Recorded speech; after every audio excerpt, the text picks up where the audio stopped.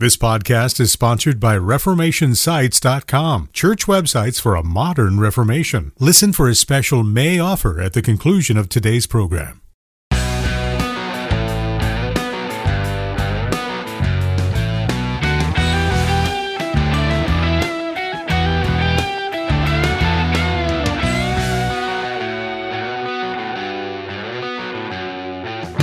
Welcome to Mortification of Spin, a casual conversation about things that count, with Carl Trueman and Todd Pruitt.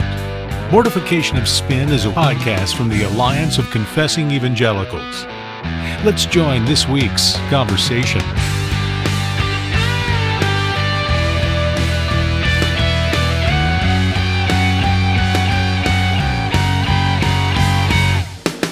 Welcome to Mortification of Spin. My name's Carl Trueman, Professor of Biblical and Religious Studies at Grove City College in beautiful Western Pennsylvania. And I'm here with my usual co-host, Reverend Todd Pruitt, pastor, or if you're Megan Basham, major pastor of Covenant Presbyterian Church in Harrisonburg, Virginia, in the equally beautiful Shenandoah Valley. Here. Are you in Loudoun County, Todd? No, I'm not in Loudoun County. That's over, that's further over near DC. I'm way out in Rockingham County, where the people are down to earth and, don't think too highly of themselves like those folks in Loudoun County. We're much more humble out here in Rockingham. Salt of the earth. So we're the salt of the earth. We're just good down to earth people, Carl.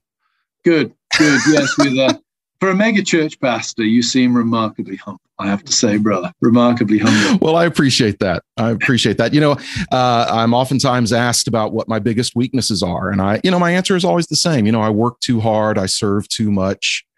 You're too humble. I care too deeply. I volunteer too often. Yeah. Yeah, you are indeed God's gift to the rest of us. My life has been immensely enriched by our friendship. I can't believe that I've allowed you to hang around for over a decade now. Yeah. It's 14 years, I think. 14 like years that. of friendship. Mm-hmm. Yeah. And I've so still far, only visited your house once. Well, come on out next week. Bring your wife, of course, because Karen and I would get tired of you real quick. I've got to go to Philadelphia to see my beautiful granddaughter. Absolutely. I'm happy to report that all evidence suggests that she is just as charming and cute as her paternal grandfather. So I'm very, very pleased. That is good to hear. Now, lest our audience think that this is all we're going to do, Carl, why don't you introduce a guest that we have? And by the way, our guest today is going to really up our international cachet. Yes. So, of course, I think at this point in time, where England playing France is imminent in rugby, I think. So, but prior to the result of the game, I can say with all honesty, we are privileged to have I think our first French guest. I think so. On the program. And it's not just his Frenchness that makes him remarkable, but in an era when we have become all too used to these pseudo-sophisticated stories of people deconstructing their faith. What used to be called plain old apostasy now has this postmodern veneer of deconstructing the faith about it. We have a guest who has a sophisticated story of moving in the other direction. This gentleman was a very successful software engineer on Wall Street, a musician, and a volleyball player. I'm not sure how sophisticated the volleyball makes you. In America, it counts. You set the bar very low for sophistication in America, particularly compared to the French. But it's a real pleasure to have a gentleman called Guillaume Bignon on the podcast. Guillaume is the author of a new book, Confessions of a French Atheist, which charts in fascinating detail the way in which Christ and the claims of the gospel came to overwhelm all of his objections, all of his upbringing, and bring him into the saving relationship with the Lord Jesus Christ. So, Guillaume, it's great to have you on the show. Well, it's great to be with you guys. Thanks for having me. Yeah. Absolutely. Perhaps you'd like to start by giving our listeners something of your background. We know that you're an evangelical Protestant Christian now, but tell us about the background. Where do your origins lie spiritually? Yeah, so I grew up in France, as my accent readily betrays. I was in France until I was 25. And very early on, I grew up somewhat in the Roman Catholic tradition, but it was more of a tradition and just that's what we did. But I don't think that this was a very meaningful experience for any of us. And when I was old enough to tell my parents I didn't believe any of this, I was essentially an atheist for most of my young adult life. And in France, I mean, I don't know if your listeners or if you are very much aware of the context or the air we breathe, but it's a very natural thing to do, to simply not believe, not engage in religion. And it never felt like a real deconversion or a radical change in life. It's simply like, this is what we do, or rather, this is what we don't do. And so religion was not really much of a factor at the point where I just left it behind. And it seemed like I was just living my life in pursuit of happiness and in this wonderful country of France, and seeking my own pleasure in a number of ways. So that was a little bit of the quote-unquote deconversion story, but really more of a growing into what had always been my worldview, which was, I don't think there's a God. I don't think it's worth thinking about it too much. And let's just look for the joys of life, a very French thing to do. Yeah. And that's interesting because in not believing, you weren't doing anything countercultural. There weren't a lot of voices, I would imagine, certainly not in the culture, pleading with you to believe. So it was a perfectly kind of natural, common thing for you to not believe. And I was really interested in how you describe how some of the cracks in the foundation, so to speak, of your unbelief, how those began to appear. Explain that a little bit. When did kind of this haunting reality that, oh, perhaps God is, when did that begin to sort of batter against the walls of your unbelief, and how did that come about? Yeah, so there was no pressure for me to conform to the faith or to consider even the Christian faith. So even the likelihood that I would even hear any sort of invitation or pressure to consider the claims of Christianity was extremely improbable, which is why my story is so much fun to tell. And this is why we wrote the book, is that the likelihood of this happening were super low, and that it happened anyway with all sorts of providential improbabilities, strange meetings and strange timing and experience in trying to escape a church. So lots of things that kind of conspired against me. Yeah. Meeting a pastor in France with whom I started to have lengthy conversations and started to try to consider the claims of the Christian faith. Again, there's lots of ins and outs on why that came about to begin with. There was a meeting of a woman on the other side of the world with a random hitchhiking, and then discovering that she was a believer, and that therefore her view of morality and sexual ethics would be very different than mine as a French atheist. And so the quest of trying to disprove her faith so that she could stop with all of this religious nonsense and we could be together was the initial impetus, which is clearly not orthodox.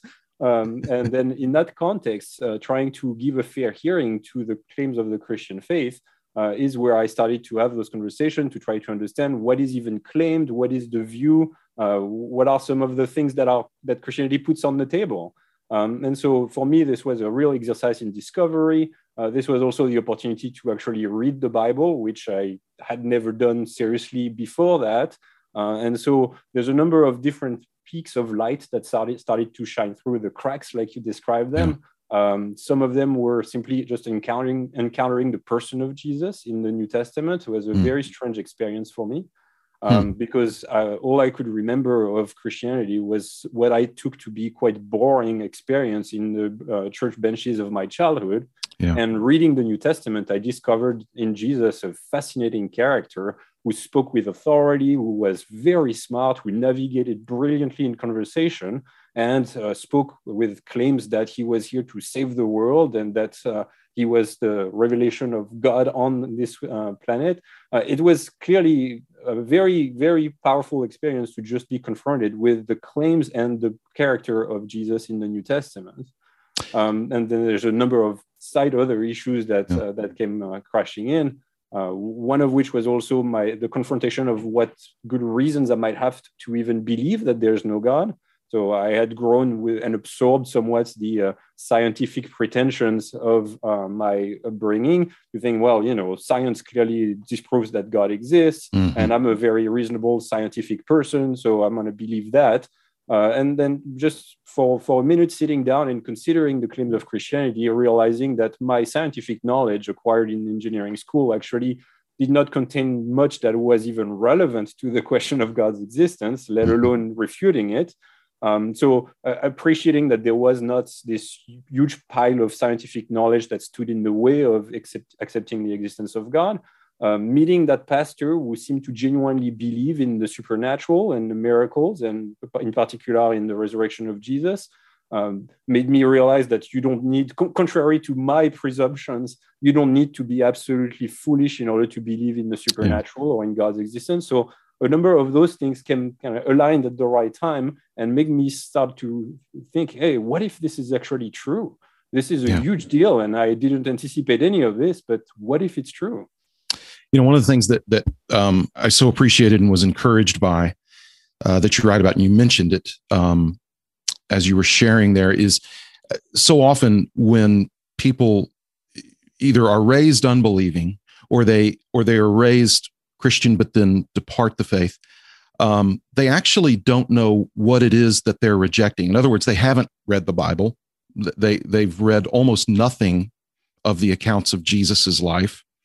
And so they actually don't really know what they're rejecting. And as I read about, the challenge you undertook to begin reading and hearing about what Jesus was, you were seeing things obviously that you'd never seen before, heard things you hadn't heard before, read things you hadn't read before. And that's why I think so often in our evangelism, when we have a relationship with somebody and try and deal with them, one of the first things we do is tell them to start reading certain portions of the Bible so they can at least know what it is they're rejecting before they actually reject it. Yes, and it sounds almost boring, doesn't it? Right. So, I mean, if you want to know, why don't you just read the Bible? Right. In my case, this was an incredibly powerful experience. And part of that, too, I mean, it was discovering something that, again, American evangelicals are going to be saying, well, that's the basics of the faith. But for me, was a truly shocking message, was the Christian-specific message that eternal life, salvation, is offered to you freely by faith and not by good works. So that discovery took quite a bit of time for me to even understand. So this is hilarious in retrospect, because that pastor that I had met in France, with whom I started those curious conversations, clearly had given me a booklet with the basics of the Christian faith, which very straightforwardly walked me through those basics, that we are sinners, that we are standing accused by a holy God, and that therefore we cannot stand on our own righteousness, but Christ died on the cross for our sins, and that by faith we receive that gift. Those were fairly clearly laid out, but it did not make any sense to me. I'm not talking about being plausible. I'm saying I just didn't understand this. And it was really a process of even starting to pray as an unbeliever. Right? That was kind of one of the experiments that I did to say, well, if there's a God out there now, you might be interested in the fact that I'm looking into this. Why don't you go ahead and reveal yourself to me? And those unbelieving prayers were clearly heard. And in retrospect, all the pieces came together at the right time. One very important of which was my final understanding of the gospel through one very providential reactivation of my conscience, which was really a key turning point in this intellectual investigation, when it became more than just an intellectual exercise of figuring out what are the reasons to believe or not believe, but the message of the Christian faith that I had been reading about finally came alive in the fact that just at that right time, I also came to commit some seriously immoral actions, and I was suppressing this and lying to myself and lying to everyone else to hide what I had done. But just at the right time, as I was considering the claims of the Christian faith, my conscience was reactivated. Obviously, in retrospect, I would say God reactivated my conscience. And through this, I was crippled with guilt. And it's in a place of deep pain out of that guilt that finally the message of the gospel made sense. And I realized, well, okay, that makes sense now. I understand that. And I accepted the good news of the gospel and truly lived a spiritual renewal where my guilt evaporated and I felt I had encountered the living God. So the discovery of what may seem like a trivial, basic Christian truth was extremely powerful to me and was a key turning point in my coming to Christ. That's great. Now, Guillaume, you're clearly a man of science. The way you talk about being an engineer and then going on doing being a software engineer. I think it's definitely the case that the work of somebody like Charles Taylor, philosopher, has pretty much put to death the idea that religion dies out because science takes over. And yet that myth continues to grip the imagination of people. And oddly, seems to grip the imagination of the kind of people who are deconstructing their faith on the internet. Now, in the book, you spend some time talking about the issue of miracles and the issues of evolution, both of which are standard points of debate in the theism versus atheism kind of thing. I mean, David Hume's famous essay on miracles, I still teach that in a class at Grove each year. What would you say to a young Christian who's struggling with their faith because they're feeling pressure relative to, can I believe in miracles? Or does the theory of evolution prove such a compelling explanatory scheme for reality that I have to let go of my Christian faith at this point? What would you say to a young person, or indeed an older person who may be wrestling with those kind of questions? Yeah, so maybe let's tackle the question of evolution first. This was not a huge deal prior to my conversion, but it's a topic that came to the forefront immediately after, when I started to discuss with all of my friends and family in France who were still atheists, and I tried to explain to them why I hadn't lost my mind in becoming a Christian, and the topic of evolution came very quickly. And so this is something that we worked through together. I mean, the objections from their end were not extremely sophisticated either. It's not like they had accumulated all of this massive knowledge about evolution and the understanding of why this must be the true account of life's origins and why it's incompatible with Christianity. So I kind of work my way with them through their own thinking. And the way that I presented it in the book is that there are really two important considerations. One is that in order for evolution to count as a successful piece of argumentation against the Christian faith, you would need to establish two things. One, that it's incompatible with Christian views of the world, and two, that it's actually true. Right? So if you establish that it's true and incompatible with Christianity, then it follows that Christianity is false. And I suggest that both of those premises can be denied by a sensible Christian today. There are plenty of Christians who see in standard theories of evolution no strong challenge to their Christian view of the origin of life, and engage in the exercise of reconciling those two. And that's fine. That's an exercise that can be done. So obviously this is going to be more difficulty here on how do you interpret certain biblical teachings about the origin of life, and do they actually fit with the Darwinian schemes? But there's a sensible way of reconciling those two. Mm-hmm. And then on the other side, there's the real genuine question of saying, okay, let's look at the pieces where maybe these two are not compatible. And then what are some of the good reasons to think that the evolutionary account of Darwinian origin is actually true? And here there's, again, plenty of sensible ways of rejecting that. So the burden for counting against Christianity is to establish both of those things. And I suggest that both of those things can be sensibly rejected. So that's how I approach the topic of evolution in the topic and in my conversations. As far as miracles are concerned, you asked me, so how do we approach those? That was actually an important piece for me to come to faith in Christianity, because part of what I came to appreciate with my scientific arrogance is that science is a very wonderful way of knowing some things about the world. And so it's a genuine, reliable, though imperfect source of knowledge. But I had somewhat assumed that this was the only source of knowledge, that if you were to know anything in life, then you needed scientific evidence in favor of it. This was kind of just a common assumption that I had absorbed myself. And through my own thinking throughout this period of considering the truth of the Christian faith, it was clear to me that miracles were somewhat at odds with this idea. So I don't know how they fit with science. Do they go against science? Are they just temporary breaking of what science tells us? it wasn't super clear. But one thing became very obvious to me is that there's actually plenty of things that I knew to be true without having scientific evidence in favor of them. That is, that there's plenty of ways that we know things in much more basic ways than to have a scientific experiment or an argument with scientific premises. I know my name. I know my date of birth. I know what happened even when my brother was born and I wasn't born yet. I know that he was born with a C-section and that he came out with the cord around his neck and he was blue like a Smurf.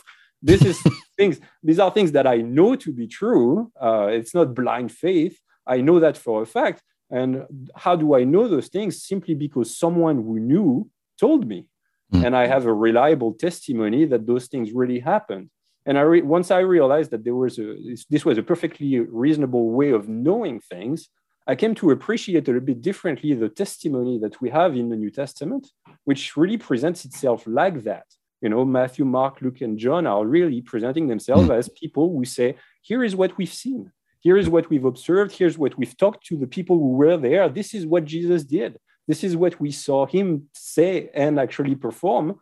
And at that point, yeah, obviously you want to say, okay, we don't believe all testimonies, right? We don't want to be gullible. So you have to engage a little bit in the questioning of how reliable is that testimony. But in my own appreciation of that content, it's rang true. It seemed authoritative. These people were actually independent sources. Right? I came to find out it's actually an important criteria of historical authenticity later on. But to me, this just was common sense evaluation of what I'm facing. These are several guys who are telling me what they saw, and they all tell me that Jesus performed miracles and was raised from the dead. And it didn't seem plausible to think they were in it for the money or for the fame or any such reasons. They kind of tended to suffer for those claims. And so I just came to realize, well, these guys are just telling the truth. And so I appreciated that I could form a genuine knowledge of those things about Jesus, despite my not having scientific evidence, and despite the fact that they were describing something that's miraculous. I mean, people don't rise from the dead naturally, but with enough evidence and testimony in favor of it, it seemed like it could be perfectly reasonable to believe these guys are telling the truth. And so that was a big barrier to be removed intellectually on my way to accepting the truth of the Christian faith. You know, this is a discussion that I could stretch out for a long time. I would simply tell our listeners this, that as I was reading the book, my enthusiasm kept growing as I thought about the kinds of people I wanted to get this book into their hands. And at first I was thinking, oh, you know, this would be great to give to someone who's an unbeliever, but maybe they're challenging that. And as I read on, I saw more and more how I also wanted believing people to read this book, because it is a source of encouragement. Not only, you know, we all need to be encouraged along the way. We all need to be reminded of those things, that the truth that we stand on solid ground in terms of our belief in Christ. But the other thing that I was so helped by in the book, and this came out a couple of times in our discussion, is it's a reminder of when we seek to evangelize people in our lives that don't believe, it's not rocket science. You know, your testimony, Guillaume, of the role that the scriptures played, the role that just kind people who gave testimony. And then, of course, there are times where people with certain kinds of expertise who can speak into specific and maybe challenging intellectual barriers, they oftentimes will have a great role to play. But I keep thinking about the power of the gospel, the sufficiency of scripture, and those things keep coming up in your testimony, which was so encouraging to me, because I can, as a pastor, tell the people that I serve, look, if you have the Bible and if you know how to explain the gospel, you can have confidence in speaking to an unbeliever. If you have the Bible and if you really understand the gospel. And again, I thought that your explanation of the role of the Holy Spirit in moving this from strictly an intellectual journey for you to one that became moral and spiritual was powerful, because we've seen that so often. I mean, that's the road that unbelievers go on their way to belief. And so, again, I just tell our listeners, Dr. Bignon writes in a very accessible way, but it's a fun read. It's an encouraging read. If you're a Christian, you're going to rejoice all along the way, but you're also going to be equipped. And I would just encourage you. I know an unbeliever that I sit at a table with 2 or 3 times a week. He's a university professor, And I'm going to put this book in his hand, and I'm going to challenge him to read it and see his response. But I can already begin thinking of people that I want to pass this along to. And I would say to our listeners, this is a book you want to get. It's one that you want to give away. It's one that you want to sit down with someone in your life who's an unbeliever and go through it with them along with the Bible. And I think it'll be a great source of encouragement. So Guillaume, thank you so much, not only for writing the book, but then for also appearing on Mortification of Spin today. We're so grateful for the work you put into this. We rejoice in the Lord's work in your life and how he demolished and deconstructed your atheism and your testimony to that. So thank you so much for being with us.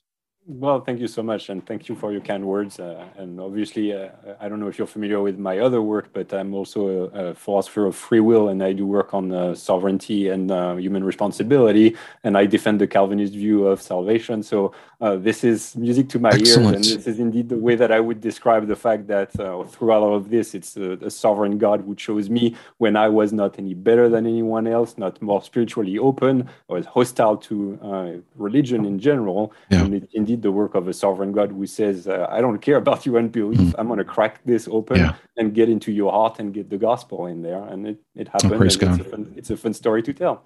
Absolutely. Well, you'll want to Google our guest's name.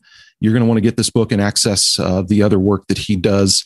We commend it to you. And if you'll go to our website, mortificationofspin.org, you can register to win a copy of this excellent book, Confessions of a French Atheist by Guillaume Bignon. And again, I don't know how else to commend it in ways that I already have not. It's excellent, and we encourage you to read it. While you're at our website, if you'd like to make a donation to the Alliance of Confessing Evangelicals so that we can continue to provide this sort of content, feel free to do that. And thank you so much for joining us. We look forward to being with you next time on Mortification of Spin. I love Paris in the springtime. I love Paris in the fall. I love Paris in the winter when it drizzles. Thanks for listening to Mortification of Spin, a podcast of the Alliance of Confessing Evangelicals. For more on topics like this, visit mortificationofspin.org, where you can find other articles by Carl and Todd, browse the archive of past episodes, and make a donation. We'll talk to you next time on Mortification of Spin.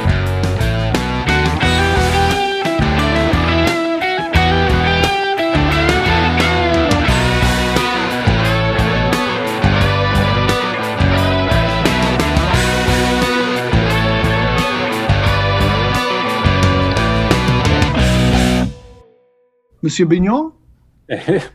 Monsieur Trueman? Ah! Alors, bonjour. Hello. Nice to meet you. As long as you're a huge donor, we'll treat you with respect. Yes, I understand this is the way you guys proceed. So I figured I'm safe. Did you know that most people view a church's website before they'll ever step foot in the door? So how's your church's site? Would an online visitor searching for a church home find it inviting? Does it reflect your ministry as it should? Perhaps it's time to start a new site for your church that reaches out more effectively with a design that engages visitors while keeping members connected. Reformation Sites has beautiful, mobile-ready designs to choose from, helpful service, and useful features such as Sermon Manager, online bulletins, ministries, books, and notifications. It also integrates with other popular services like sermon audio, live streaming, and online giving, with pricing that fits into any church budget. In the month of May, we're offering 15% off the website setup fee. Get started by using coupon code RS15 when you go to reformationsites.com. Reformation Sites, church websites for a modern Reformation.